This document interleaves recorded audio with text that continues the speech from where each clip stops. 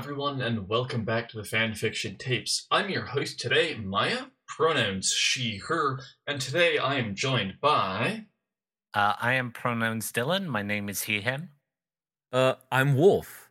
And I'm a producer, Ian, pronouns he, him. Our topic for today is tragic heroes, and last week we talked about tragedies summoned. As a part of that, we did touch on the tragic hero. I actually wasn't there for that episode. Turns out, spilling an entire water bottle on top of your laptop, not great for its health, especially while it's on. Maya, that was such a tragic hero moment.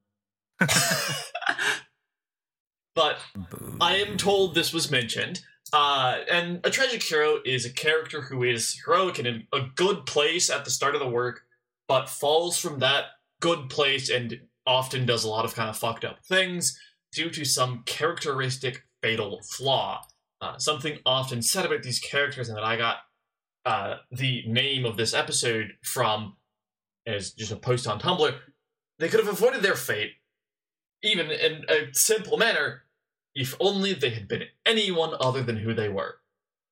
Yeah, I don't disagree with that. I think, like, tragic hero starts from that position of generally, like, either being, very powerful, right? Like, either wealthy or nobility, right? Especially in the traditional sense of tragic hero.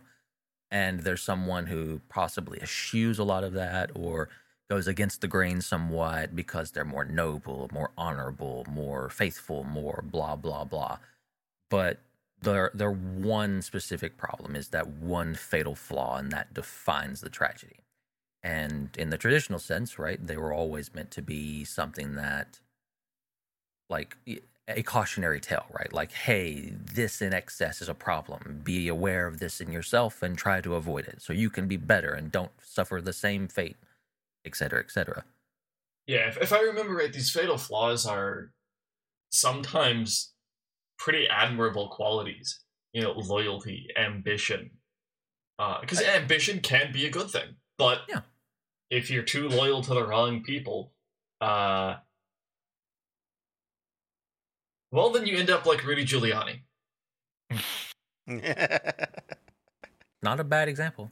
But also sometimes the qualities are things that are less than, like, less than wanted, right? Like prideful or greed or something else, right? Something that isn't necessarily, something that in excess isn't necessarily good. We should be clear. Yeah, but there's also times where, like, a good quality, it depends on, like, the world, right? So, like, a good quality or something a bit more virtuous is a character's downfall as well. Like, someone's honor or belief in, like, a rule system or compassion, that's their downfall because they live in a world in which compassion is considered something weak. Cough, cough. Ned Stark, Game of Thrones, cough, cough. Since you wanted to bring it up.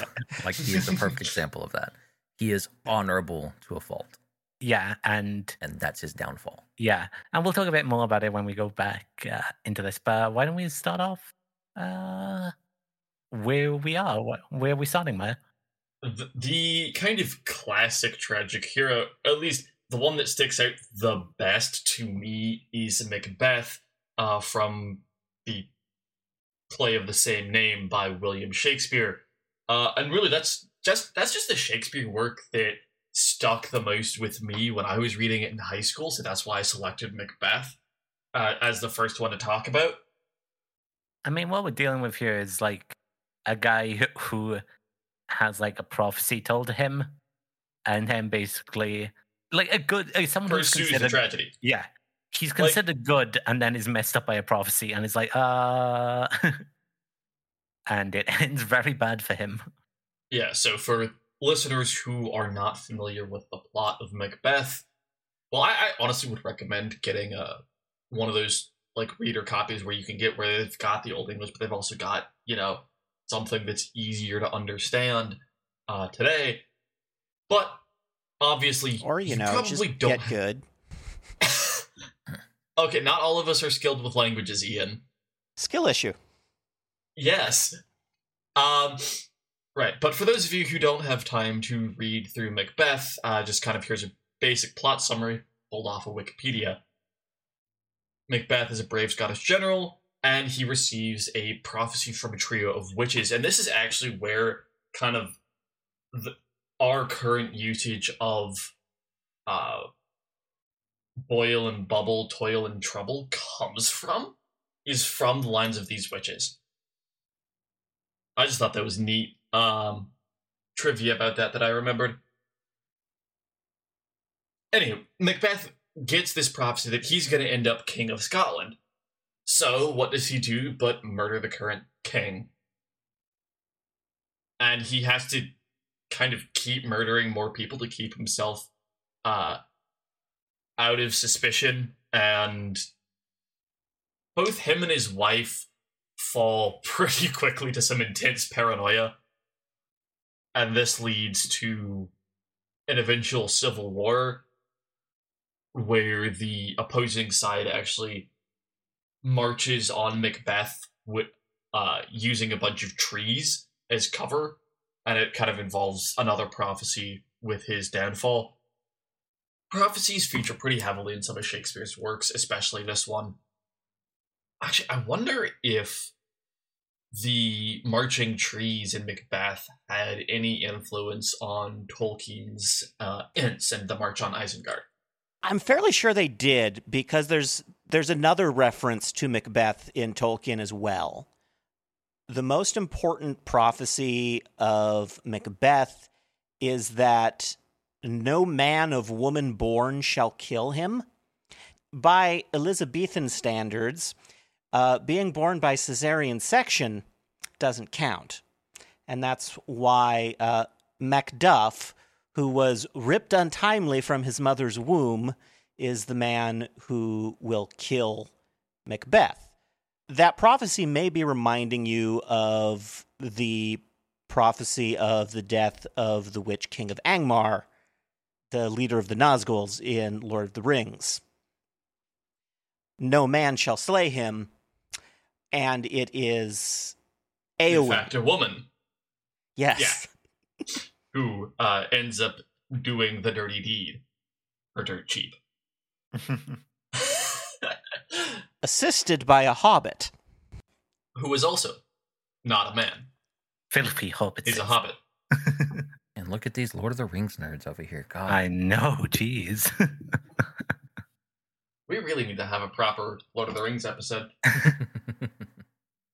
I mean, we are talking about Lord of the Rings. Do we? Yeah, actually, that is kind of a neat segue into the next one I wanted to mention.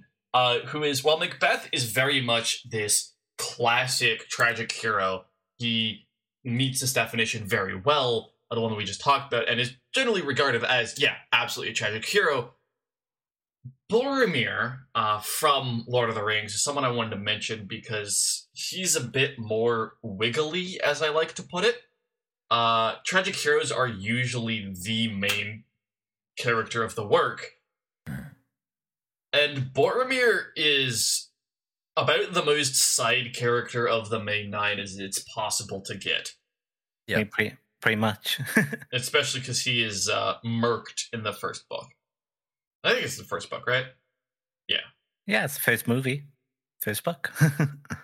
I'm gonna beat you with a stick. Anyways. I need to reread those books. It has been too long. Maybe I should do that during finals this year. But yeah, he's one of the first. I think the point for him, right, is to be a bit more of that cautionary tale in that traditional sense for not necessarily the audience, but the other characters, right? Yeah, and to be there I think for to some degree the audience too. Well, yeah, because right, like Lord of the Rings was supposed to be like the British myth, right? Mm. That's why Tolkien made it. Well, no, you're right. That he made it that way for that, and because he just wanted to write a war story where he honored his buddies, you know. Yeah, true. Even if he wouldn't admit to that. But yeah, I think it's. I think Boromir is definitely there for Frodo as well, right? A lot, and I think a tragic hero for Boromir is the best way to play that for Frodo, to not necessarily to bring Frodo down, but to enlighten beware Frodo. The power of the ring. Yeah, like that, and to enlighten him to more, is to just how heavy a burden it can be and is, and what it would mean, right? I think. And I think a tragic hero in Boromir is a great way to play that. And it contrasts well with, who's the other one they meet later? Faramir? Yes, Faramir, yes. Yeah, his brother. Isn't Faramir a little... I'm a little bit ropey on this. It's been a long time. Isn't he a little bit tragic as well in some ways? Not necessarily tragic hero, I would say, but definitely he has daddy issues and inferiority complex compared to his brother and his father. That's unlike him. Issues, but I don't know if I would really quite call him a tragic character. I don't think I'd call him tragic, but like it's definitely contrasts well between the two, I think. As having introduced us to Boromir and seeing his failure, and then Faramir, and seeing like what necessarily are his shortcomings that aren't necessarily his own fault, right? And seeing that in the eyes of Frodo, or through the eyes of Frodo, I should say. But yeah, like Boromir, don't let me do all the talking, but Boromir is interesting because he's not a main character, and for a lot of people, when they think tragic heroes, generally speaking, tragic heroes are main characters. I know I'm going to get some shit for saying this, but another tragic hero, and I think since Boromir, we've seen this a little bit more often, where the tragic heroes tend to not necessarily be the main characters in the stories that they're in from time to time. We mentioned earlier, Ned Stark is an example. Like it or hate it, Sirius Black is an example. Of tragic heroes that aren't the main focus. They're meant to be there for other characters to spring their development forward, or to do something for them in some particular way, shape, or form, or to set the story even, potentially. Most of the characters we mentioned today are the main characters. As I was kind of saying, I definitely wanted to mention someone who wasn't. No, fair. Absolutely. Be a little weird with it. The thing is with Boromir is, like, he dies really early on, but, like, that effect on, like, the other characters of him dying is felt, throughout the rest of the story still. Mm-hmm. Like, whether it's Faramir and Denethor or the rest of the Fellowship. Yep. Like, it's definitely far-reaching and sticks with them for a long period of time. And I think that's also the goal when you write a tragic hero, is that it affects the world around them a bit more. Because that's kind of like, I think the point for that makes it a better tragic hero is when the tragedy has far lasting stuff. Like, I think a tragic hero which is tragic within itself, I don't know if it's as fulfilling, but it's just more depressing to show, they didn't have much effect on anyone or anything else even. Well, I think some of that comes from the fact that if your tragic hero is not the main character, more often than not, their enemy isn't a specific person, right? They don't necessarily have a specific antagonist. You might point to, like, Macbeth's antagonist is blah, blah, blah, but generally their antagonists tend to be these more... I think the word is mercurial, or just like these very vague things, like a type of emotion or a type of, personality quirk, or the world itself reacting to the tragic thing they've done, right? Yeah, it's conceptual. Yeah, that's conceptual. their enemy. So if your tragic hero isn't the main character, then if you're going to do them, their tragedy needs to affect a lot more, right? Because what they're going against, or what they're doing that is perceived as wrong, right, needs to have more far-reaching effects, because they are, generally speaking, more connected to the world in such a way than what other characters might be. Speaking of a guy who has a lot of impact on the rest of the story and world and other characters, you want to talk about Mr. Anakin Skywalker? Yeah, this was one that I honestly included mostly because when I was doing research for this episode, because I am not much of a scholar of this side of literature. Technically, I'm not much of a scholar of literature at all. But I saw this mentioned a lot as a contemporary character, and something that we try to do on the podcast is not just talk about the things that interest us the most, at myself and Ian, which we do a lot, but also mention things that are pretty popular and that more people are going to get, because that's kind of part of the point. And incidentally, we did talk about Star Wars Episode 3 last week when you weren't here. Mm-hmm. And yeah, I think the thing about Anakin is whether you think the arc is good or not, I think conceptually it's actually quite good. I think it works. And Order 66 is an amazing sequence. What we did talk about also is that it's not full-on tragedy with Anakin, because by the end he does get that redemption, but there is a tragic element in he dies.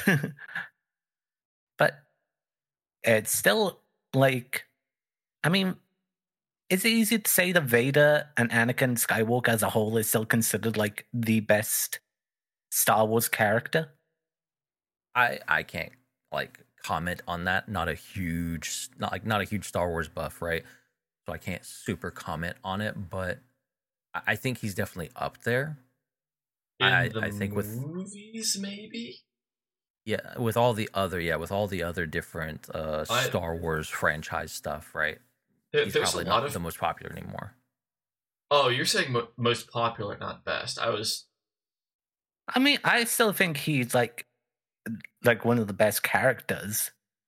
Like, you know, I mean, like, even if you look like and I'm talking exclusively canon here.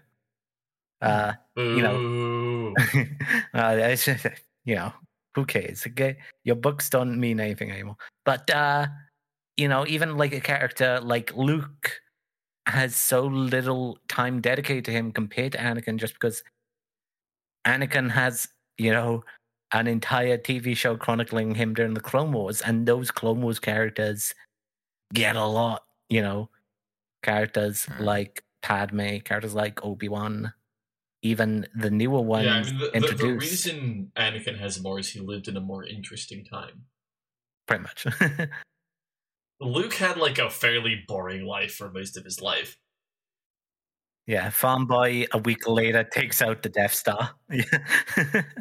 He goes from being literally nobody at all to BFFs with the head of state over the course of like a couple months.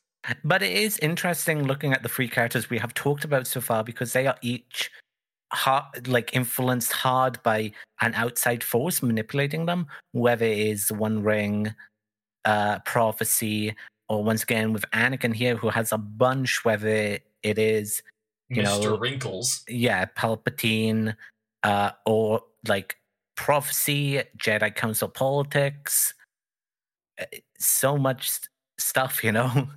Well, I mean, that's his flaw, right? Like, he doesn't have any, you know. I know a lot of people will say, oh, this is just Anakin's character being badly written, and it is a possibility, right? But a lot of his, some people will have started to argue in more recent times, looking back at Star Wars, whether you agree or disagree with them, right? Have started to argue like, oh, he's supposed to not be super clear. He's supposed to not have a solid point of view because that is his flaw, right? He's easily manipulated. He's easily led around. Necessarily solid perspective, solid points of view. A lot of people don't know what the hell they want to do with their life. I mean, fair. And that's normal. One of the most interesting Star Wars comments I have heard from like creators was Filoni talking about how different Anakin would have been if Qui-Gon Jinn had survived. Because one of the big elements that was discussed was, how does Anakin improve if he has a father figure instead of like an older brother figure leading him? Despite Obi-Wan being a little bit different from like your typical Jedi of the time, Qui-Gon is a lot different from your typical Jedi.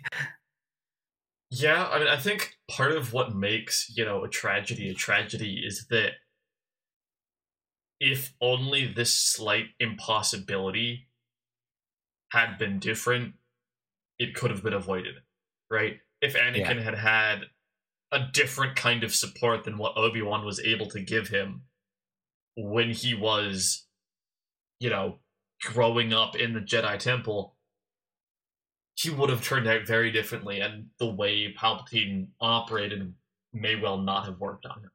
Mm. I don't know if that necessarily could have stopped what Palpatine was up to. But it makes it a lot harder. Yes, it would have made it a lot harder, and I think that would also itself be interesting.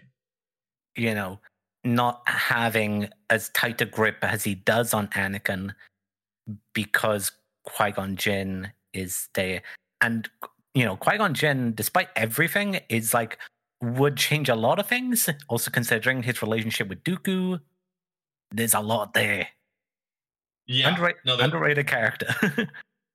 And also, the main way that Palpatine got revealed wouldn't have happened because he wouldn't have told Anakin. He wouldn't have had that grasp on him. Dylan, you do have something you want to talk about that we started to talk about kind of in our pre-show where we're getting set up and figuring out, okay, this is what's on here. Do we want to make any changes? You talked about some characters from Game of Thrones, which is not something I'm really very familiar with myself. Well, when you talk about Game of Thrones characters, everyone is basically a tragic something or other. Well, I think you do have to make the distinction, right, between tragic hero and tragedy, right? Because I think it's easy to write tragedy. Anyone can go through tragedy or have some tragic moments. But tragic hero is a very specific thing of it's focused on that character's one specific flaw, right? That winds them up in trouble. Yeah. And I would argue the best example of that from Game of Thrones is Ned Stark. Absolutely. Right? Ned Stark is the best example because in the end, he makes a bunch of mistakes. He's too trusting of Peter Baelish, Littlefinger, and that messes him up. He doesn't take Renly's offer because he's also wedded to the Lords of the Realm, and it's well, Renly, you want to be king and you're not Robert's heir, that's Stannis, so I'm not going to back you. His history of seeing what the Mounting and Amory Lorch did to Rhaegar's children during the sacking of King's Landing means he doesn't want to tell Robert about Cersei's children being incestuous bastards because he doesn't want to see dead children again. So it's this mixture of all these good qualities, his compassion, his loyalty, his belief in law, and being a trusting of people who were very close to his wife when they were younger. And all that ends up messing him up. And the first time his downfall again is when he's forced to lie and say, I've committed treason. He gets executed for it. So he even does the right thing there for his daughters to try and save their lives, and he ends up dead for it anyway. It's he does everything right and ends up dead. Well, yeah, because again, the greatest flaw, the flaw that winds him up in the hot water to begin with, right? The one particular flaw is that he's too honorable of a man in a world, specifically, not necessarily the Game of Thrones world, not Westeros itself, but King's Landing. Yeah, King's Landing. He's too honorable in an area that does not want that honorableness, right? They don't. It's not required there. It's actively harmful, and Ned Stark proves that. Yeah, an honorable man can't necessarily sit the throne in King's Landing, right? And it work. Yeah, and we see when Tyrion goes in there, Tyrion has to be a bit of a bastard to survive. But Tyrion's overcompensating a lot. And this is an interesting discussion because when people talk about Tyrion, they describe Tyrion as sort of an anti-hero or a tragic hero. I describe him more as a tragic or a sympathetic villain. I think that's fair. Because despite everything, Tyrion is a shitty person. Like, yeah. In the books, I think yes, people watch the show and think he's less shitty. I think that's also partly Peter Dinklage is just a good actor and he makes you like him a lot. Yeah, but in the books, he's pretty shitty. In the books, he's a lot more vengeful, and it's like you're arguing, like, but we like him. He's funny and all this, and he's been, messed over in life and giving a lot of hardship. But it's funny that the Lannister we hate the most is probably the most, I don't want to say morally good, but the one that is like the most honorable is Jaime. Like, Jaime tries to kill a kid. Honestly, but somehow he's also the one people hate the most. I feel Cersei's no, but when you start, he throws a kid out the window. No, fair. And he stabs Ned in the leg in the first book. But he also ends up the one you like the most because he's like the most sociable. He's very kind. He cares a lot about, his family, even in messed up ways. And he starts to even resent Cersei and, forms a good relationship with characters like Brienne and saves her life and stuff. And it's just like a way more of a cool dude. Well, like, I would say Jaime suffers from a similar problem to Ned, right? That it's not honorableness. It's not being honorable that he suffers from. It's loyalty, right? It's his loyalty to his family, and specifically Cersei, that is his flaw. Yeah, it's that and vows and how he views vows. Like, he took a vow to protect a king, which he later killed, but he killed him to save an entire city that the king was planning on blowing up. But Ned Stark still judged him for breaking his vow of protecting the king.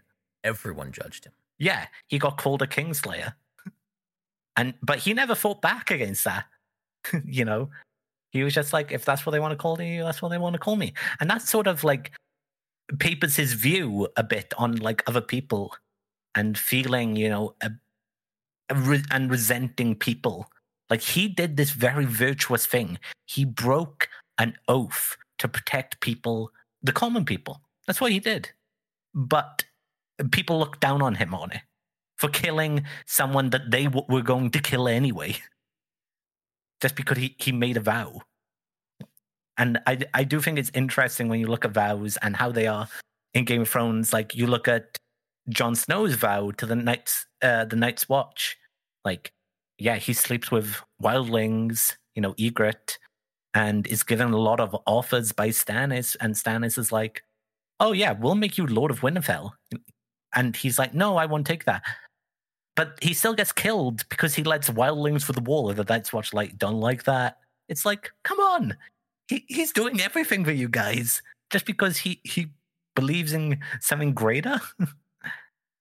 Well, again, I mean, that just comes back to the flaws of the world, right? Where you're going up against just inherent beliefs within the world that these things aren't necessarily bad if taken out of this world, and if you were doing them in a different place or a different time or a different, again, world.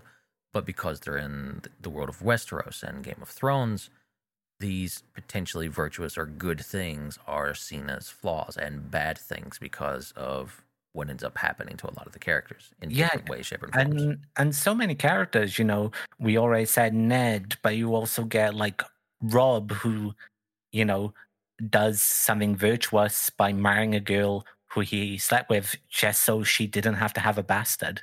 Fuck Robb.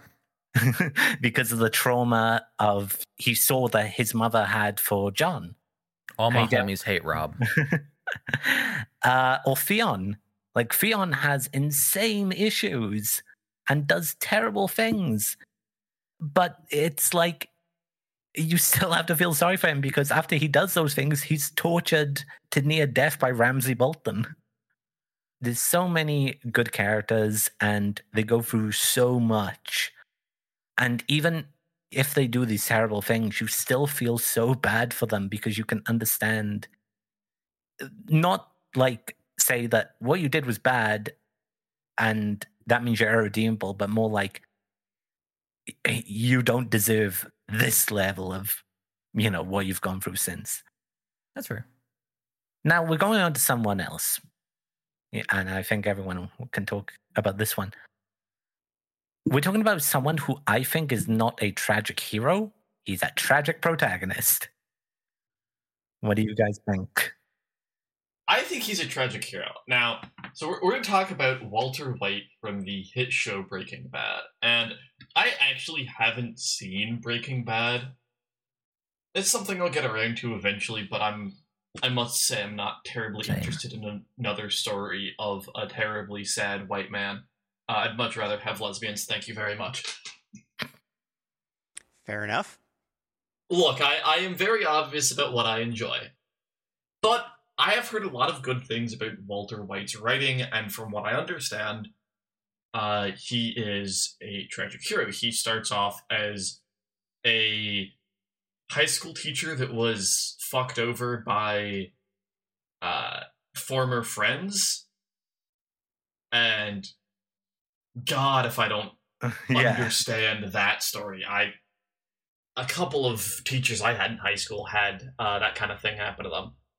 Yeah, so to give a bit more context, Walter White is a teacher who gets cancer, and he has to pay for medical bills.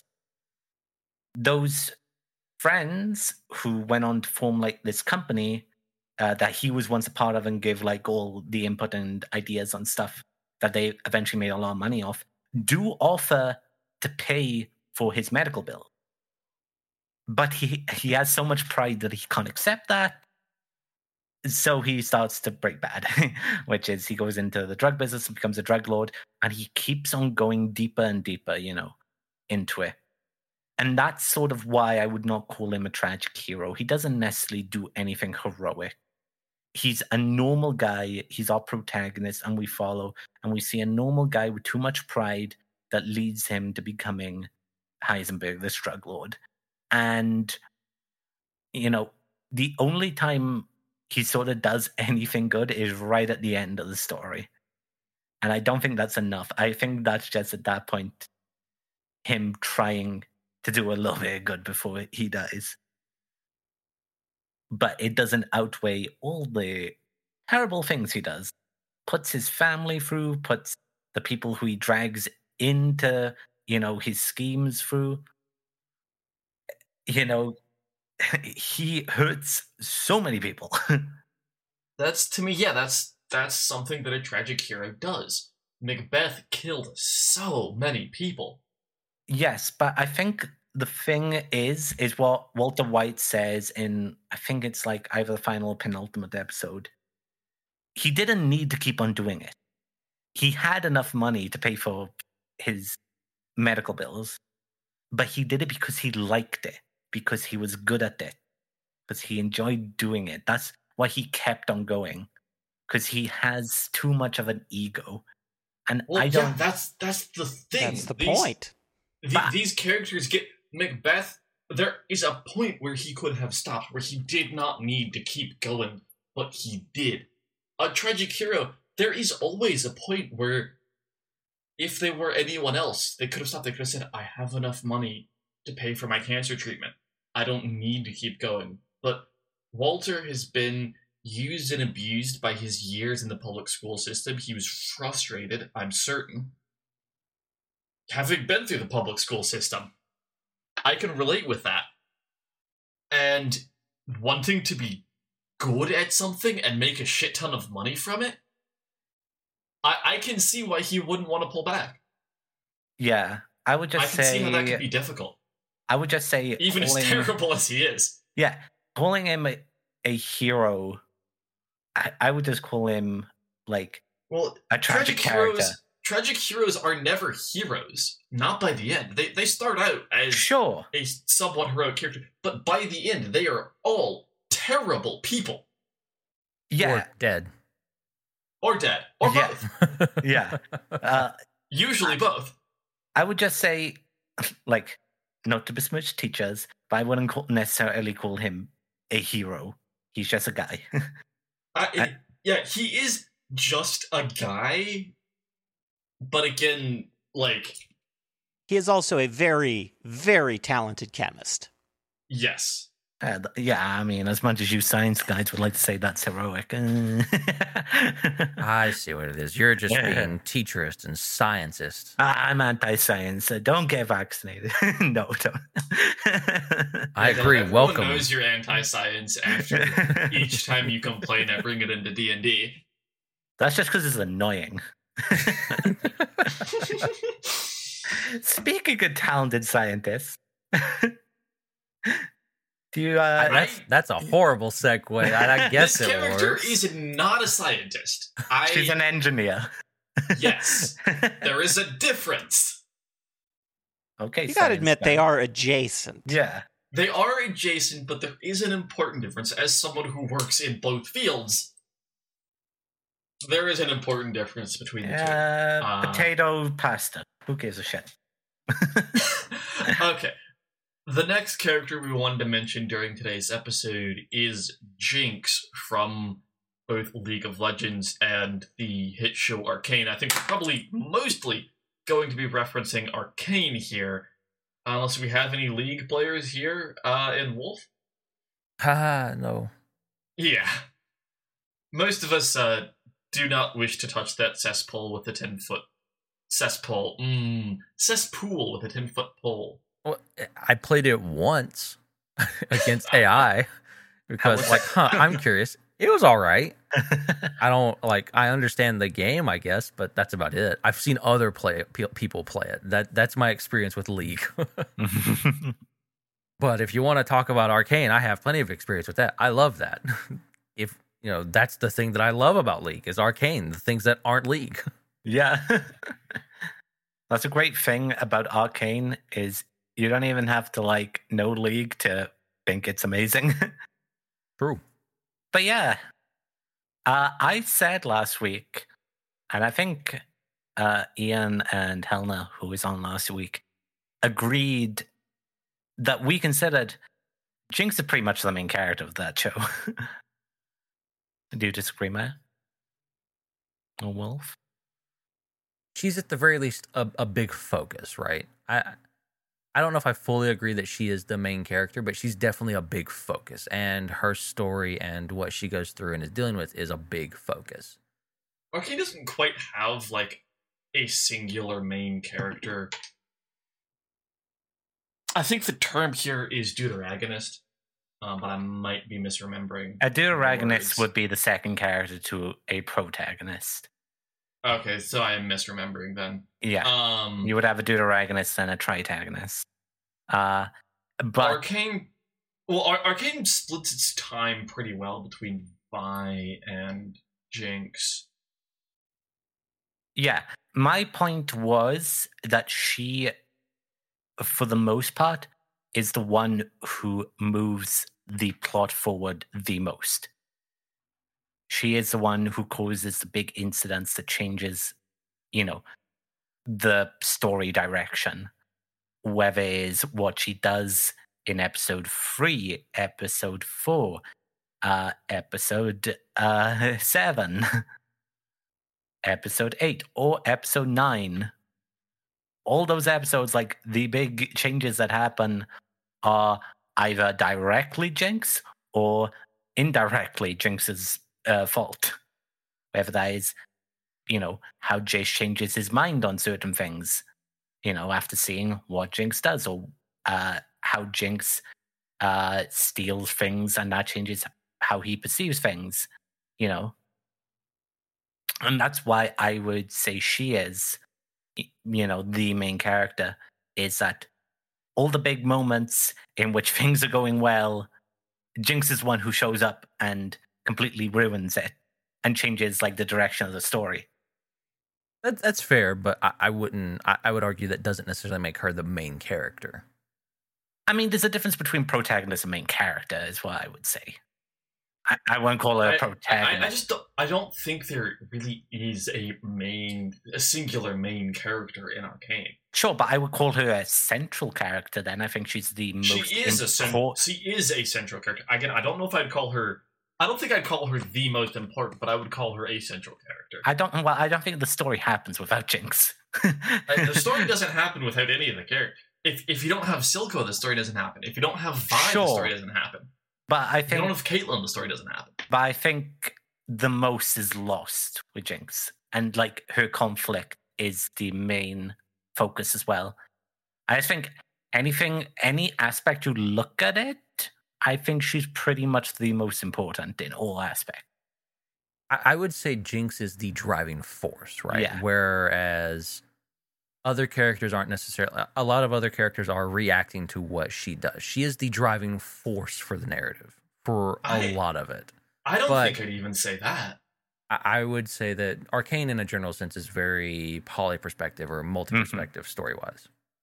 Yes. Yeah, you do have separate stories, and they are all moving in a direction at like different speeds. Whether it's Mel, Victor, Heimerdinger, Jace, Vi, Caitlyn, Silco, they're all moving in a direction at different speeds.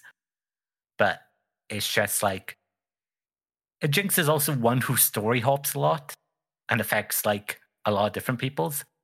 We don't often just because she's not tied to her own central story, right? No, like Arcane's focused on you have Vi and Caitlyn's story, then you have Jace and Victor's story, then you have. It's been a while. The black kid. That's going to sound racist. Echo. Yeah.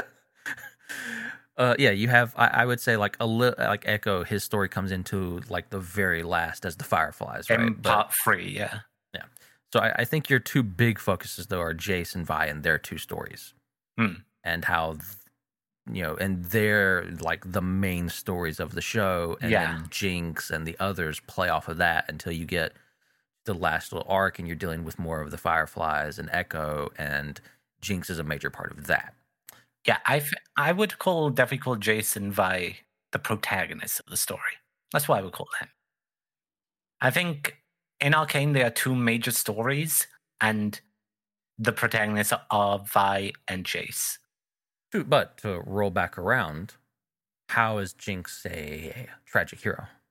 Yeah, you want to talk about that? So I'm not the one who put that in there. I don't know if I'd really call her a tragic hero, mostly because the forces that kind of drive her to some of those actions aren't things I would necessarily say are character flaws. She hallucinates frequently, and that drives a lot of her motivations. She's not entirely sane, and she's manipulated to an extreme degree by Silco. And I can't really just square and say these are character flaws, given that I deal with some of that. Counterpoint. The way that she is manipulated by Silco is she is extremely eager to please her family and friends. And that is a character trait that is apparent from the very beginning, before everything goes wrong and she starts having trauma-induced hallucinations. Yeah, I was going to say the very first problem where, Jinx blows up the factory, right, and ends up killing, both of their friends and Vander, and hurting Vi and Vander, and also hurting Vander as well and getting him killed, right? I would say that moment is the one time where she's a little bit of a tragic hero, in that her desperate need to show that she is, to prove herself to she can contribute, family, right? Yeah, yes, that she can do something, that she's capable. She just wants to help. She only wanted to help. At that one moment, I would say that's where, if someone did view her as a tragic hero, that's where it would stand out to me as, because that flaw is what leads to a lot of things happening that comes afterwards. Yeah, the rest of the story, she is basically, working for a kingpin.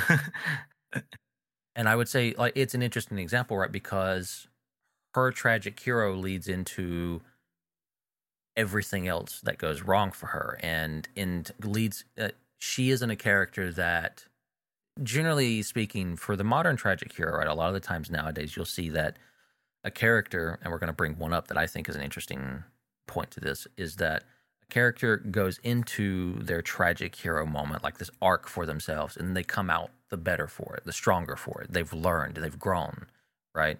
The world might still be against them, but they're able to turn it around at some point in the future, right? Jinx is one that isn't doing that. She is a tragic hero that is going down that path, and instead of getting better for it, arguably she's going to get worse for it, right? Depending on where they go with the story. I think it's likely Arcane she'll Season get worse 2. for it. So yeah, like, she's going down a and- darker path. Maybe she'll come out the end of it better. Maybe she won't. And that's interesting for a tragic hero, at least in more modern terms, since we do use the tragic hero as a thing of something to go through and then come out the other side stronger for. Jinx seems to be the opposite of that as of right now. I was going to say that you guys kind of did convince me. Yeah, I'd say Jinx is a tragic hero after listening to your arguments. It's that people pleaserness, which is not helpful for anyone. Not a bad trait necessarily, but again, right? It's not good for the world she's in. And that comes from my own experience with being a people pleaser, but yeah. It can definitely be a bad thing too, especially, again, like in the term of tragic hero, if it's in the excess, it can absolutely be a bad thing. And that's generally the story that's generally almost always the cautionary tale for tragic heroes. Insert thing here, if in excess, is generally speaking quite bad. Most of the time. We're moving on to into one in my wheelhouse, just because I thought we needed some sort of successful tragic heroes. People who go through a lot of stuff, but manage to come out of it. I'll focus on Dimitri mostly because he's the more important, but Edelgard is really important to his story. We're talking about Fire Emblem Three Houses. So Dimitri is, if you gave him Anakin Skywalker and Jinx's trauma and mashed them up and times it by 10. But then he spent the next 9 years pretending everything was fine until he broke. And that is the interesting thing about Dimitri, is he sees his father get decapitated in front of him. Pretty traumatic. And he struggles with a lot of not knowing who caused this tragedy that killed so many people who he was very close to and everything.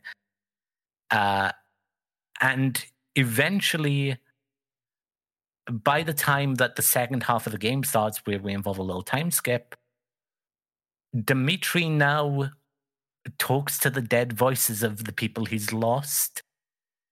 When he sees your avatar character, who is his professor in the first part of the game, when they finally reunite after 5 years, his first words to them are, "I knew you would begin haunting me too someday."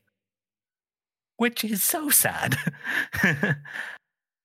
And Dimitri's worldview, even in part 1, he's a very compassionate, talented young man who's very mal-mannered.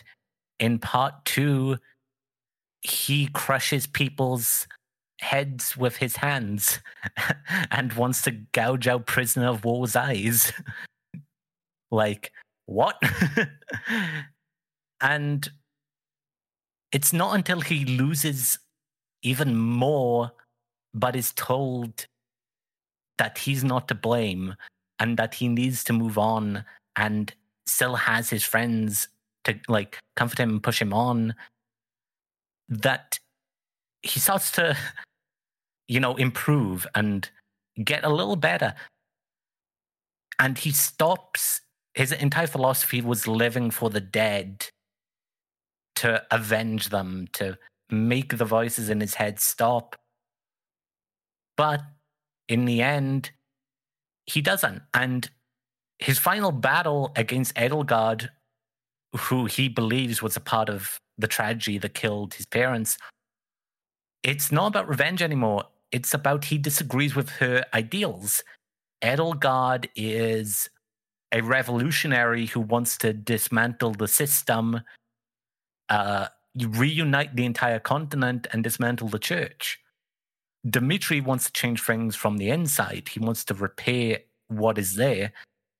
And it's a disagreement between Dmitri, who believes things like the church are needed to protect the weak, the people who cannot protect themselves, and Edelgard, who wants to tear everything down, basically restart, and, you know, whoever is the most talented, whoever is the strongest, will then rise to the top.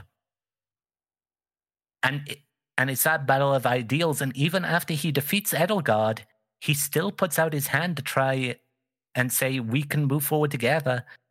But Edelgard uses a dagger that Dmitri had gifted her when they were children and throws at him in a one last opportunity to try and make her future be seen.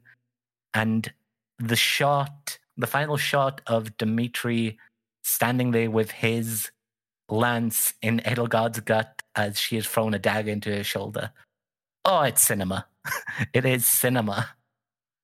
And it's so good, just that this character who goes from basically masking all his trauma and making this character of this well-mannered person, becoming this monster, this, you know, he's called a boar, and eventually becoming a worthy king and someone who even offers his hand to his worst enemy.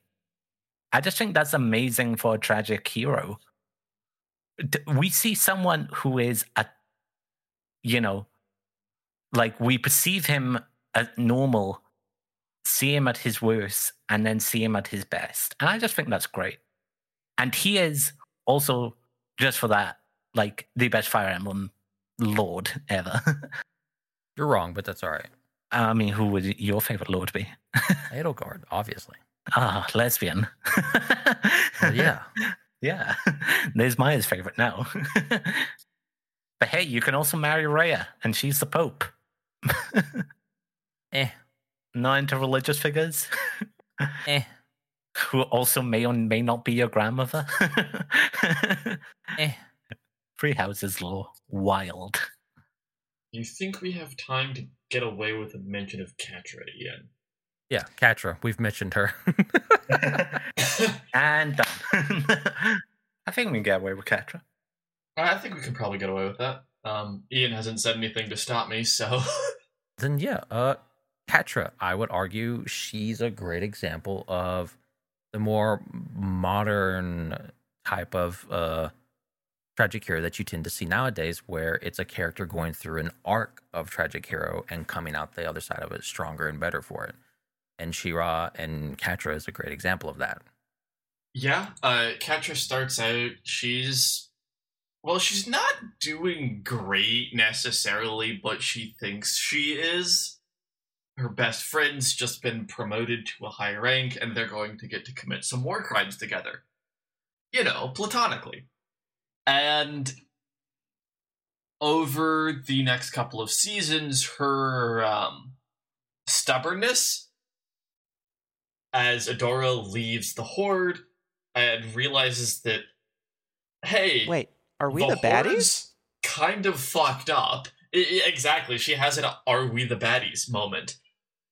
Catra refuses stubbornly to have that moment. She's kind of hurt that Adora wouldn't leave for what the Horde did to her personally all the time, but would leave for what the Horde did to people she didn't even know. And she starts to spiral downwards pretty quickly, culminating at around the end of Season 3. And then throughout Seasons 4 and 5, Catra starts to heal from this. And it's kind of before the show we were talking about this because Wolf suggested this, actually, not me. Shocker, I know. I described it as a parabola, not the one you might see from projectile motion, but the inverse of that, one where you start at high, go low, come back up. Because she starts off, she's doing okay-ish. She's in kind of a shitty place, but she thinks she's doing well. Which I think part of what matters to create that arc of a tragic character is they don't need to actually be in a great place. They need to think they are. No, that's right. Like it's that self-confidence, right? That you again, like I was going to say delusion, but yeah, delusion works as well. Like it just has to come from a place of you feel in control and powerful. Whether you are or aren't isn't the key factor here. The fact that you feel like you are and have at least some modicum of something to sway over someone lower than you, that's what matters. I actually read something really interesting the other day about a scientific study where rats were placed in a sink or swim situation. Like they were literally just treading water until they were about to drown. And that after rats were miraculously saved and then put back in the water, they were able to swim for longer, indicating that some expectation of I'll be able to make it, this delusion, is what actually enables survival mechanisms. Anyway, I just thought that was kind of neat, and how, yeah, it's realistic for characters and people to be deluded. It is fair. Only human to be not all there. No, again, that's absolutely fair, right? Like it's completely fair to fall into that delusion that you are fine, that you are good when you're absolutely not, and that's where Catra starts off at. She's in that delusion, or she feels that she's powerful, and that culminates into her continuing to be stubborn with Adora, her continuing to be a war criminal. Yeah, that like prideful in the Horde, right? Because the Horde can't do any wrong. The Horde, even though they've hurt me constantly, they didn't do what Adora did to me, so they can't be bad. Adora is the one that's wrong here. And also just some anger at Adora, misplaced anger at Adora as well, right? And everything else that she kind of has going on with her. But like I would say the more important character flaw is her just continued stubbornness, right? And that's the thing, that her stubbornness to see what Adora wants to see, her stubbornness to see Adora's side of viewpoint or anything, her stubbornness to change, and that continues to lead her into this darker and darker path to where she finally gets to recognize and see, oh, this is what the Horde truly is. This is what I've been here for, and this leads her to finally try to do something good, to change things, right, for the better. And eventually we do get that for Catra. We get her coming out the other end of that dark spiral for the better, having learned a lot, having eschewed a lot of that baggage, and getting to the point of where she's getting over it slowly, right, where she's coming, being better for it, essentially. I think it's interesting if you view Catra as a tragic hero, at least for a particular part of it. I said earlier, right, I think she takes that arc of villain to tragic hero to possibly anti-hero at the end, if you want to view it that way. I think she's just a plain hero at the end. I mean, fair. She's a bit abrasive, but I wouldn't really call her an anti-hero. She doesn't have any of the methods, I would say, are essential to an anti-hero. I mean, fair. I think anti-hero might just be my thing, because I think it might just be like hey, I think she could do this, right? Like a fanon idea, I guess you'd say. But at the end of the day, like, I think her arc is villain to tragic hero to hero at the very least. Something in there, right? She absolutely could be in a different universe an anti-hero. No, absolutely. I could absolutely see her doing that. I'm sure there's fanfic out there that's written that. But yeah, yes. I can confirm I have read and or written that. But yeah, ultimately the idea is, this is a way I think you can, if you're interested in writing tragic heroes, that you can write a tragic hero who isn't the sole focus of the character. That's not the whole point of the character, right? They can go through that arc and come out the better for it at the end of it all, so long as you take them through the full tragedy, right, and show and have them learn from it. I think just in general, if you want to write characters that get a little wiggly, or you want to write characters that are fucking tragic as shit, just look into what Nate Stevenson does, because that's something I think he's really good at. He likely had a lot of control over how that shaped out for Catra, he had control over that as a showrunner for She-Ra, the 2018 version, and also in his graphic novel Nimona, which was recently turned into a Netflix movie that I will not shut up about. Really good. Thank you very much. Yes. Actually, I have it right here next to me because I've left it sitting on my desk. I need to visit it upon Steamed at the soonest opportunity. Yeah, that's Catra. Amazing. All right. And we got some advice in there as well. Ian, do we have anything in the mailbag? We don't have any new mail today. So if you want to yell at us about how we've totally misrepresented your favorite character here, or why didn't we talk about such and such tragic hero today, you can shoot us an email. Our address is fanfictapes@gmail.com. You can also leave us a comment on our YouTube channel, or leave us a rating and review on Apple Podcasts and Spotify. You can also yell at us on social media. We have a presence on Twitter, formerly X. Maya runs that channel. That I do. I usually post about a couple hours before episodes go up. And sometimes I will have behind-the-scenes stuff about what it was like to make the episode. And sometimes I'll also just plain shitpost. What can I say? They left me in control of the Twitter account. I mean, that's what Twitter is for. Not much good for anything else anymore. Demon, anything you would like to plug? Anything you would like to link? Yeah, sure. I'll plug the other podcast I co-host on, The Bertcast, an unprofessional and debatably amusing podcast for fans by fans of How to Train Your Dragon. Not a lot going on in the world of How to Train Your Dragon right now, so you can also, this channel is home to The Outcast, a more of the same, just marginally less dragons, where we cover bunches of different shows, movies, books, video games, mostly movies and shows. Our most recent video was on Birdie Wing, a Golf Girl story. I love that show. It is wonderful. It is dumb, it is over the top, and it is fun. Can you get... You've talked about that quite a bit. Maya should definitely watch it, I think. Right, Wolf? Yeah, I think you would enjoy it. It's you won't get any payoff, but it's subtlety. Its subtlety for its lesbianism is as subtle as a large ass brick through a large ass window. Well, that's about how subtle I am. I think that's how subtle lesbians are in general. Everything I've seen and understood. Yeah, like that's our most recent video. I do love doing it. We've done it for a long time. Podcasting for that show has been quite fun, and I have enjoyed it.